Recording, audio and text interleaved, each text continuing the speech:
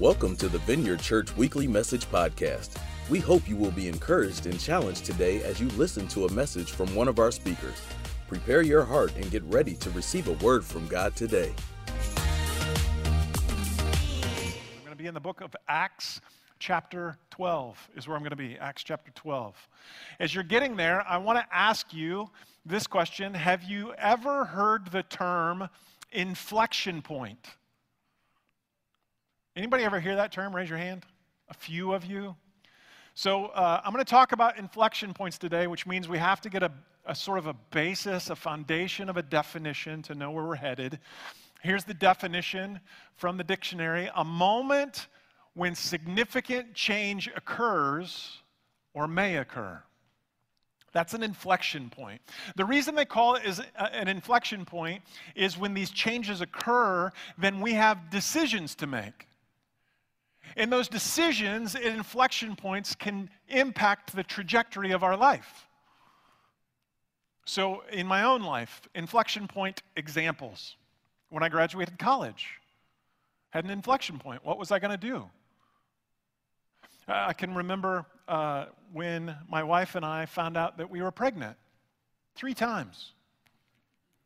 Right? That's an inflection point. The things that we did when we didn't have kids weren't going to translate very well when we had kids, and so there was an inflection point. Tons of decisions had to be made. I can remember years ago, I was driving. I was not at the Vineyard, but I was driving to an office we had where I was working in Elkhart, and I was speeding. Anybody speed to church this morning? Oh, good. Nice. So I was speeding, and as I was going, do you know how I knew I was speeding? I got pulled over. And as I was being pulled over, and I was slowing down, it had occurred to me, because I was a procrastinator back then, worse than I am today, it occurred to me that I had not renewed my license plates. Yeah, yeah. And so the nice officer explained to me how expensive that situation was going to be, and it was an inflection point in my life that I had to decide not to be a procrastinator because it was costing me money. Right? It was a time that I had to decide to change. I would argue everyone has these inflection points in their life. As I've interacted with people around the church the last 30 days, here's some inflection points that I've heard. Someone's spouse died this week. That's an inflection point. They're struggling with what they're going to do now. 2 weeks ago, I heard about a spouse leaving and now wanting a divorce. That's an inflection point. Someone got a call 2 weeks ago from their oncologist, their cancer doctor. That cancer had come back, and now they're at this inflection point. Do they continue with treatment, or did they just stop treatment altogether? I spoke to a person that's their senior year in college. I talked to them yesterday morning, and they so desperately wanted to go on a mission trip at college, and they've been trying for a few years, but because of COVID, they can't, and now they've got this decision to make, now what? I would argue that in the last 2 years, at least for me, I don't know if this is for you, but I've had more points of decision, more forks in the road, more inflection points that have been thrown at me because of troubles in the world that I've had to decide, okay, now what am I going to do? Does anybody think that this is going to slow down? Let me ask that one more time. Is there anybody in the room or listening that thinks that in the world that we live in today, the amount of trouble and change and inflection points are going to slow down? I don't think they are. Jesus warns us of this in Scripture. He says this in John 16:33, "In this world you will have trouble." And boy, do we. This is not foreign in Scripture. You can read the totality of the Bible and just find inflection point, challenge, fork in the road after fork in the road. A couple of examples. Joshua was a great leader in the Old Testament before Jesus. He had led the Israelites to a land that God had promised them. He led them to the promised land, did amazing things. It was the end of his life. And he's starting to hear about arguments in the Israelites. There's some battles going on, and he's got like one shot to impart some really good wisdom. And he says this in Joshua 24:15, "But if serving the Lord seems undesirable to you, then choose for yourself this day who you will serve." He goes on and he says this, "But as for me and my household, we will serve the Lord." That's an anchor point. That's the middle of an inflection point, and he says, you know what? I don't care what's going on. I'm going to drop an anchor. In my household, we're going to follow the Lord. If we think of Jesus and his account, people are following him. They're learning from him. They're calling themselves disciples. Things are going fairly well, but all of a sudden, Jesus starts teaching some hard things. Not easy, really challenging things, which brings folks to this inflection point. What are we going to do? Are we going to follow those hard things? Are we actually going to do this stuff? And in John 6:66, this is what it says. "From this time, many of his disciples turned back and no longer followed him." It's a decision point. What are we going to do? It's hard. So it's really not if we have inflection points or if we're going to have some in the future. It's actually how we respond to them that points us in the right path in God's will or another way. So here's a question. The question I'm asking myself, I want to ask all of us, how prepared am I for my next inflection point? If you don't like that question or the inflection point, here's another way to put it. How prepared am I for my next big challenge? We will have challenges. It's okay, young one. Jesus is still good. But we will have challenges in our life. How prepared are you? How prepared am I for the next one? As you consider that question, I want to remind you that we're in this series called Audacity, Bold Acts of the Early Church. And I get the honor of closing this series out today. And the way I want to close this out, because if I'm honest with myself, and if I'm honest with you all in the stories that I'm hearing, I'm not sure that in the last 24 months that I have or we have navigated all of our inflection points really well. Like there have been decisions that are tearing people and communities and friends and family apart. And I wonder, my deep desire today is to try to share an account in the book of Acts that would make us more well prepared to be in the center of God's will when the next thing happens, maybe 4 hours from now. I want us to be more confident that we will be in God's will. And so I want to do that by reading an account in the book of Acts, chapter 12. I'm going to read a few verses, but the background, just a quick background. The disciples are doing well at sharing who Jesus is. The church is growing. There's some level of excitement going on, but in Acts chapter 12, something happens. It says this: it was about this time that King Herod arrested some who belonged to the church. That's bad.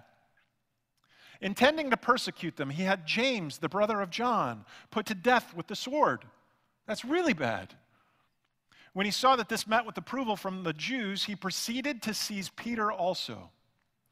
This happened during the festival of unleavened bread. After arresting them, he put him in prison, handing him over to be guarded by 4 squads of 4 soldiers each. Herod intended to bring him out for public trial after the Passover. So Peter was kept in prison, but the church was earnestly praying to God for him. The night before Herod was to bring him to trial, Peter was sleeping between 2 soldiers, bound with 2 chains, and sentries stood guard at the entrance. Suddenly an angel of the Lord appeared, and a light shone in the cell. He struck Peter on the side and woke him up. "Quick, get up," he said, and the chains fell off Peter's wrists. It's a great account. You should read the rest of it today. What happens is Peter actually gets freed from prison, gets through the guard, shackles fall off. The city gate actually opens up miraculously. And it's like Peter's in this stupor, like, what now?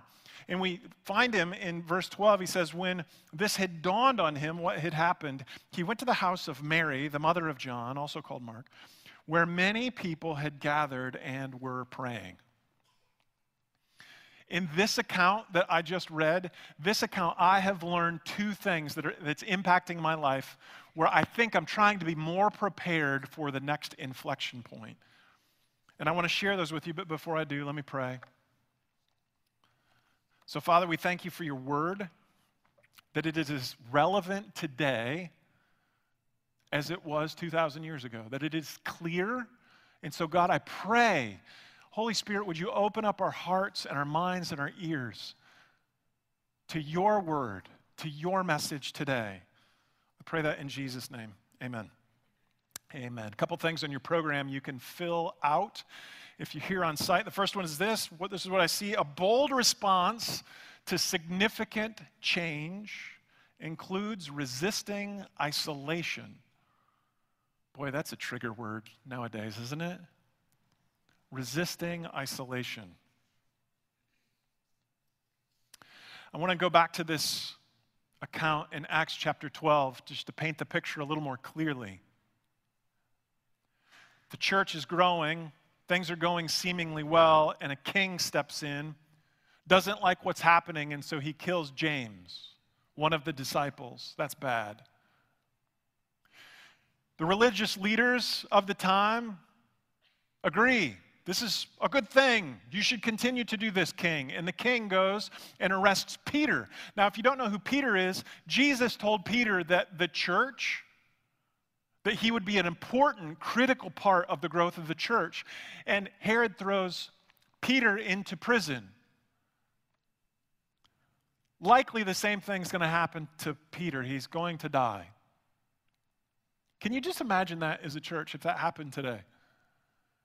Where leaders of the church would be killed or thrown into prison, and what our response would be. Would we run back to our own houses? Would we go to video? What would we do in that circumstance?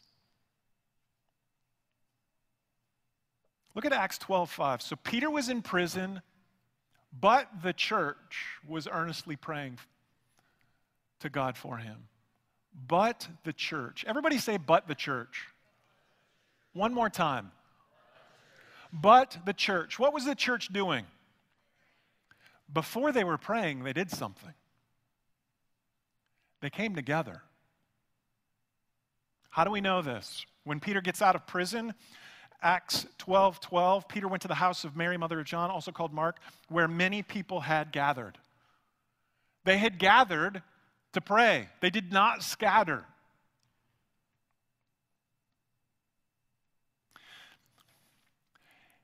At times of adversity, when we scatter and when we isolate, bad things happen. We're not at our best on our own when inflection points enter our lives. Let me give you a couple of examples in Scripture just to make this point. David, many of you know maybe some of the story of David. Great king, ruler, like he was all in for God.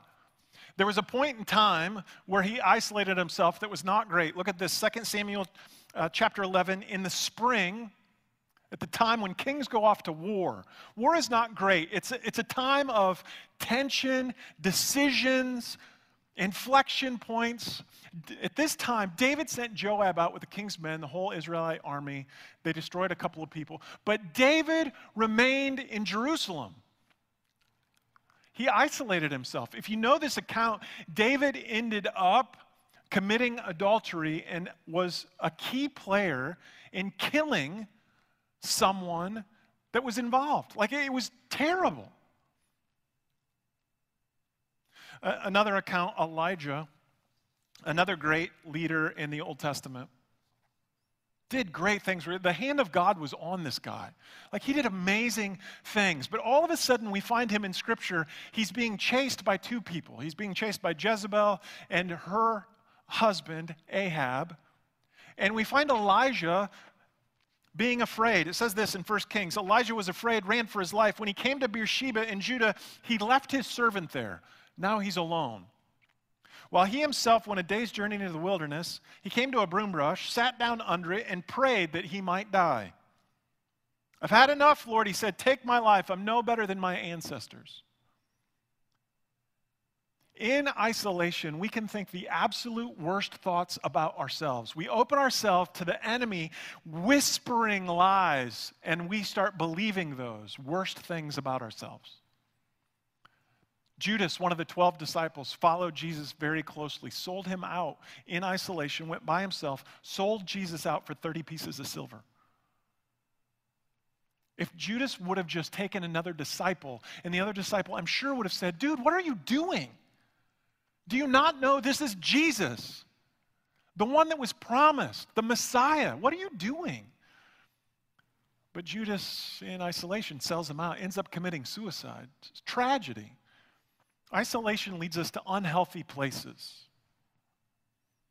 If I bring it in the room, in the community, I don't know if you saw this in the newspaper, in the South Bend Tribune. There was a picture I'm going to show you. Don't bring it up yet, but a picture of 83 pairs of shoes on the county courthouse. Did anybody see this picture? 83 pairs of shoes of people who overdosed and died in 2020. It was a record in 2020 of the people who have died in overdoses in the county. Here's a picture, and what the paper said. It says, experts say the effects of the pandemic have driven the surge in overdoses by creating social isolation, worsening mental health problems, and hindering the treatment for people with addictions. Those are 83 people who had a lifelong story of something. They hit a trajectory, they hit an inflection point, and their life is no longer here. In 2021, we're on a record to beat 83. And those are just the people who passed away. There's countless others in the county who are struggling in isolation and making choices that are not great for their lives. Just for clarity, I know I'm beating this up a bit, but just for clarity, it is not God's plan for us to be in isolation. Proverbs 18:1. If you have anybody that you know is in isolation, this is a great verse. Whoever isolates himself seeks his own desire. He breaks out against all sound judgment.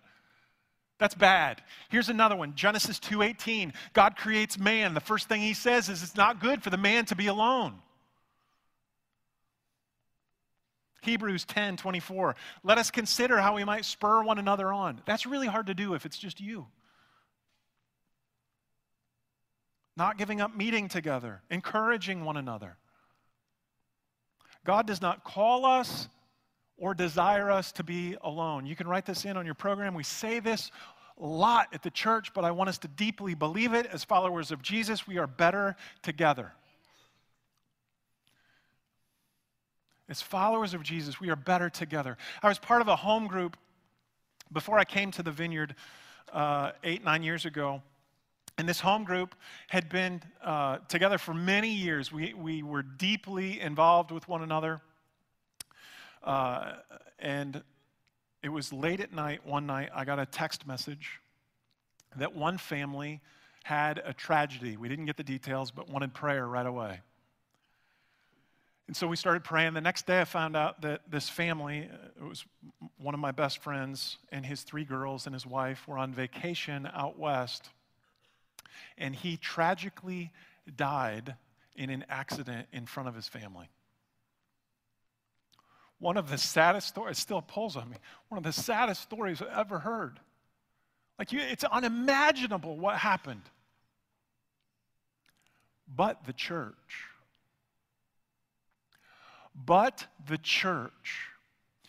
when those girls came back, the church that they were a part of circled around them. The home group that we were a part of circled around them. And now 8 years later, what we find is those 3 girls and that woman that was part of that tragedy, those 3 girls are thriving. One's in graduate school, one's about ready to be married, and one's in college. And they're doing amazing because of the church. We are better together. So here's a question I'm asking myself.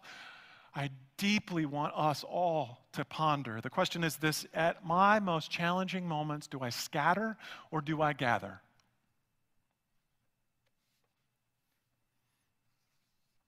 At our most challenging moments, do we scatter or gather? Can I clarify something? There are probably people listening that at challenging moments, you have people around you, but you are emotionally isolated.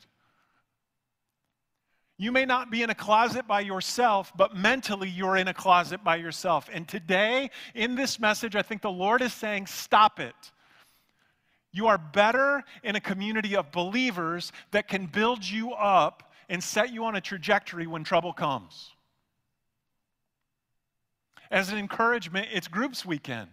There's 100 open spots in groups. There's no excuse to be isolated after you hear this message and have this opportunity today. So if you don't have a group, go to the chapel after service. Get in a group. It helps. It's what the church did when Peter was in prison. They had a bold response to a significant change, and it included resisting isolation. The other thing I see, I really want to go deep in this. A bold response to significant change includes earnestly praying. Earnestly praying. The church came together, and look what it did. So Peter was kept in prison, but the church was earnestly praying for him. Say earnestly. I believe that every word in Scripture is important, and when we look at that word earnestly, it has so much depth. When I looked at the original language, it's actually a compound word, and it means to stretch out. There's action, not just a little bit of action, but there's actually tension. There's perseverance. It's ongoing. It's not ending. It's as though what we're supposed to do in earnest prayer is reach up and grab the very things that God has and try to pull them down into earth with the situation going on. That's what earnest prayer is. You ever prayed earnestly? Let me give you an example. A couple of weeks ago, I was sick. I was not at church. It was not COVID. But about 2 o'clock in the morning, I woke up, and I was like, oh, this is going to be bad. I started to dry heave. How many of you really like dry heaving? No one, right? Because it's terrible. So I start dry heaving. I'm like, okay, this is not going to be good. That's fine. After a couple of minutes, but about 20, 30 minutes later, I started again, and I started earnestly praying. Oh, God, stop. Oh, God. Right? That's earnest prayer. Do you get it? It's where we find the church when James is killed and Peter's in prison. They're up all night. They're earnestly praying. I want to go deeper in that word earnestly. Are you okay to go a little deep today? Buckle up. That word earnestly, the way the writer of Acts uses it, is only used one other time in Scripture. And when that happens, it's like we should really pay attention. The time it's used is when Jesus is with his disciples, and he's at this place called the Mount of Olives, Garden of Gethsemane, and he's praying because he knows that he's going to hang on a cross. He knows it's going to be bad. And so look what we find him doing. Luke 22, it says, Jesus went out as usual to the Mount of Olives. His disciples followed him. On reaching the place, he said to him, pray that you will not fall into temptation. Pause. He's begging his disciples, will you pray? Just pray. If you read other accounts, what happens is the disciples may start praying, but they fall asleep multiple times. There's no indication that they are earnestly praying, and so Jesus picks this up and says, withdrew to a stone's throw behind them, knelt and prayed. Father, if you're willing, take this cup from me, yet not my will, but yours be done. An angel from heaven appeared to him and strengthened him, and being in anguish, he prayed more earnestly, and his sweat was like drops of blood falling to the ground. Earnest prayer costs us something. It cost Jesus, like he's bleeding, he's sweating. There's depth in that. I want to contrast these two accounts of the church earnestly praying for Peter And Jesus earnestly praying while his disciples are sleeping. Because I think this could, my hope, God help this, my hope is that we get it, that there are people in this room that grasp on that earnest prayer is worth it. Here's what I see. You can write this down. Earnest prayer provides rest. That is a weird way to put it, but I firmly believe this. And the reason I believe it, look at this. Acts 12:6. The night before Herod was to bring Peter to trial, what do we find Peter doing? Peter was sleeping. You're in the middle of 16 guards, shackled twice. You will likely be killed, yet we find Peter sleeping. Why is he sleeping? Because the church is earnestly praying, and they're providing a spiritual platform for Peter to actually get some rest. Contrast that earlier with the account of Jesus and his disciples. Jesus comes to him multiple times. Guys, will you pray? Will you just pray? Earnestly pray. And they do not. And what we find Jesus doing is he gets no rest. And he has to carry that himself. At our greatest times of challenge, you know what would give us rest? Earnest prayer. If you have friends or family and they have an inflection point in their life, they've got struggles and challenges, they do not need your opinion. They do not need a social media video sent to their mailbox. They don't need scientific studies that you found on the Googler. You know what they need? They need earnest prayer to give them rest.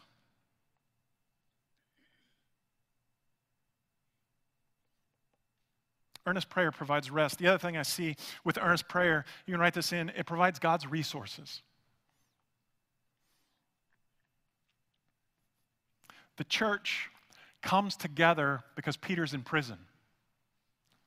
If the church does not earnestly pray, they've got to do one of two things. One, they've either got to hear Peter dying, they have to hear that account, or if they're not praying and they want to help Peter, they have to figure out how to sneak into the jail, bust off 2 shackles, sneak through 16 guards, walk through the city without being found, raise a gate at the city wall that would be noisy. They would be left to their own desires. I don't know about you, but the last 2 years and the challenges in front of me, I don't have enough emotional strength and stamina to get through it on my own. I desperately need Jesus. We should be crying out, God, everything you have in heaven, would you please bring it down to the challenges of today? We can't do it on our own.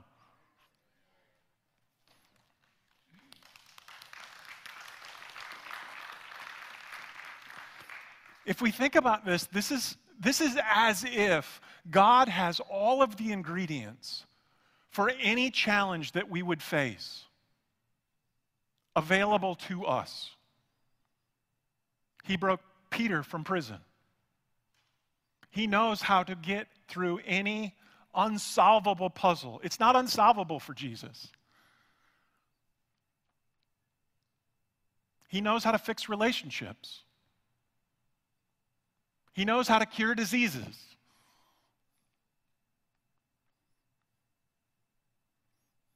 And as I look at my own life and I hear the stories of those around me, I desperately want us to grab a hold of this opportunity. There's a pastor about 100 years ago, his name was F.B. Meyer. He says this, the greatest tragedy of life is not unanswered prayer, it's unoffered prayer. That's the greatest tragedy of life. When we see struggles in front of us and we're not willing to take the time to pull down the ingredients that God has for the solutions that we need. So here's a question. Where do I need to stretch in prayer? It's a really good question.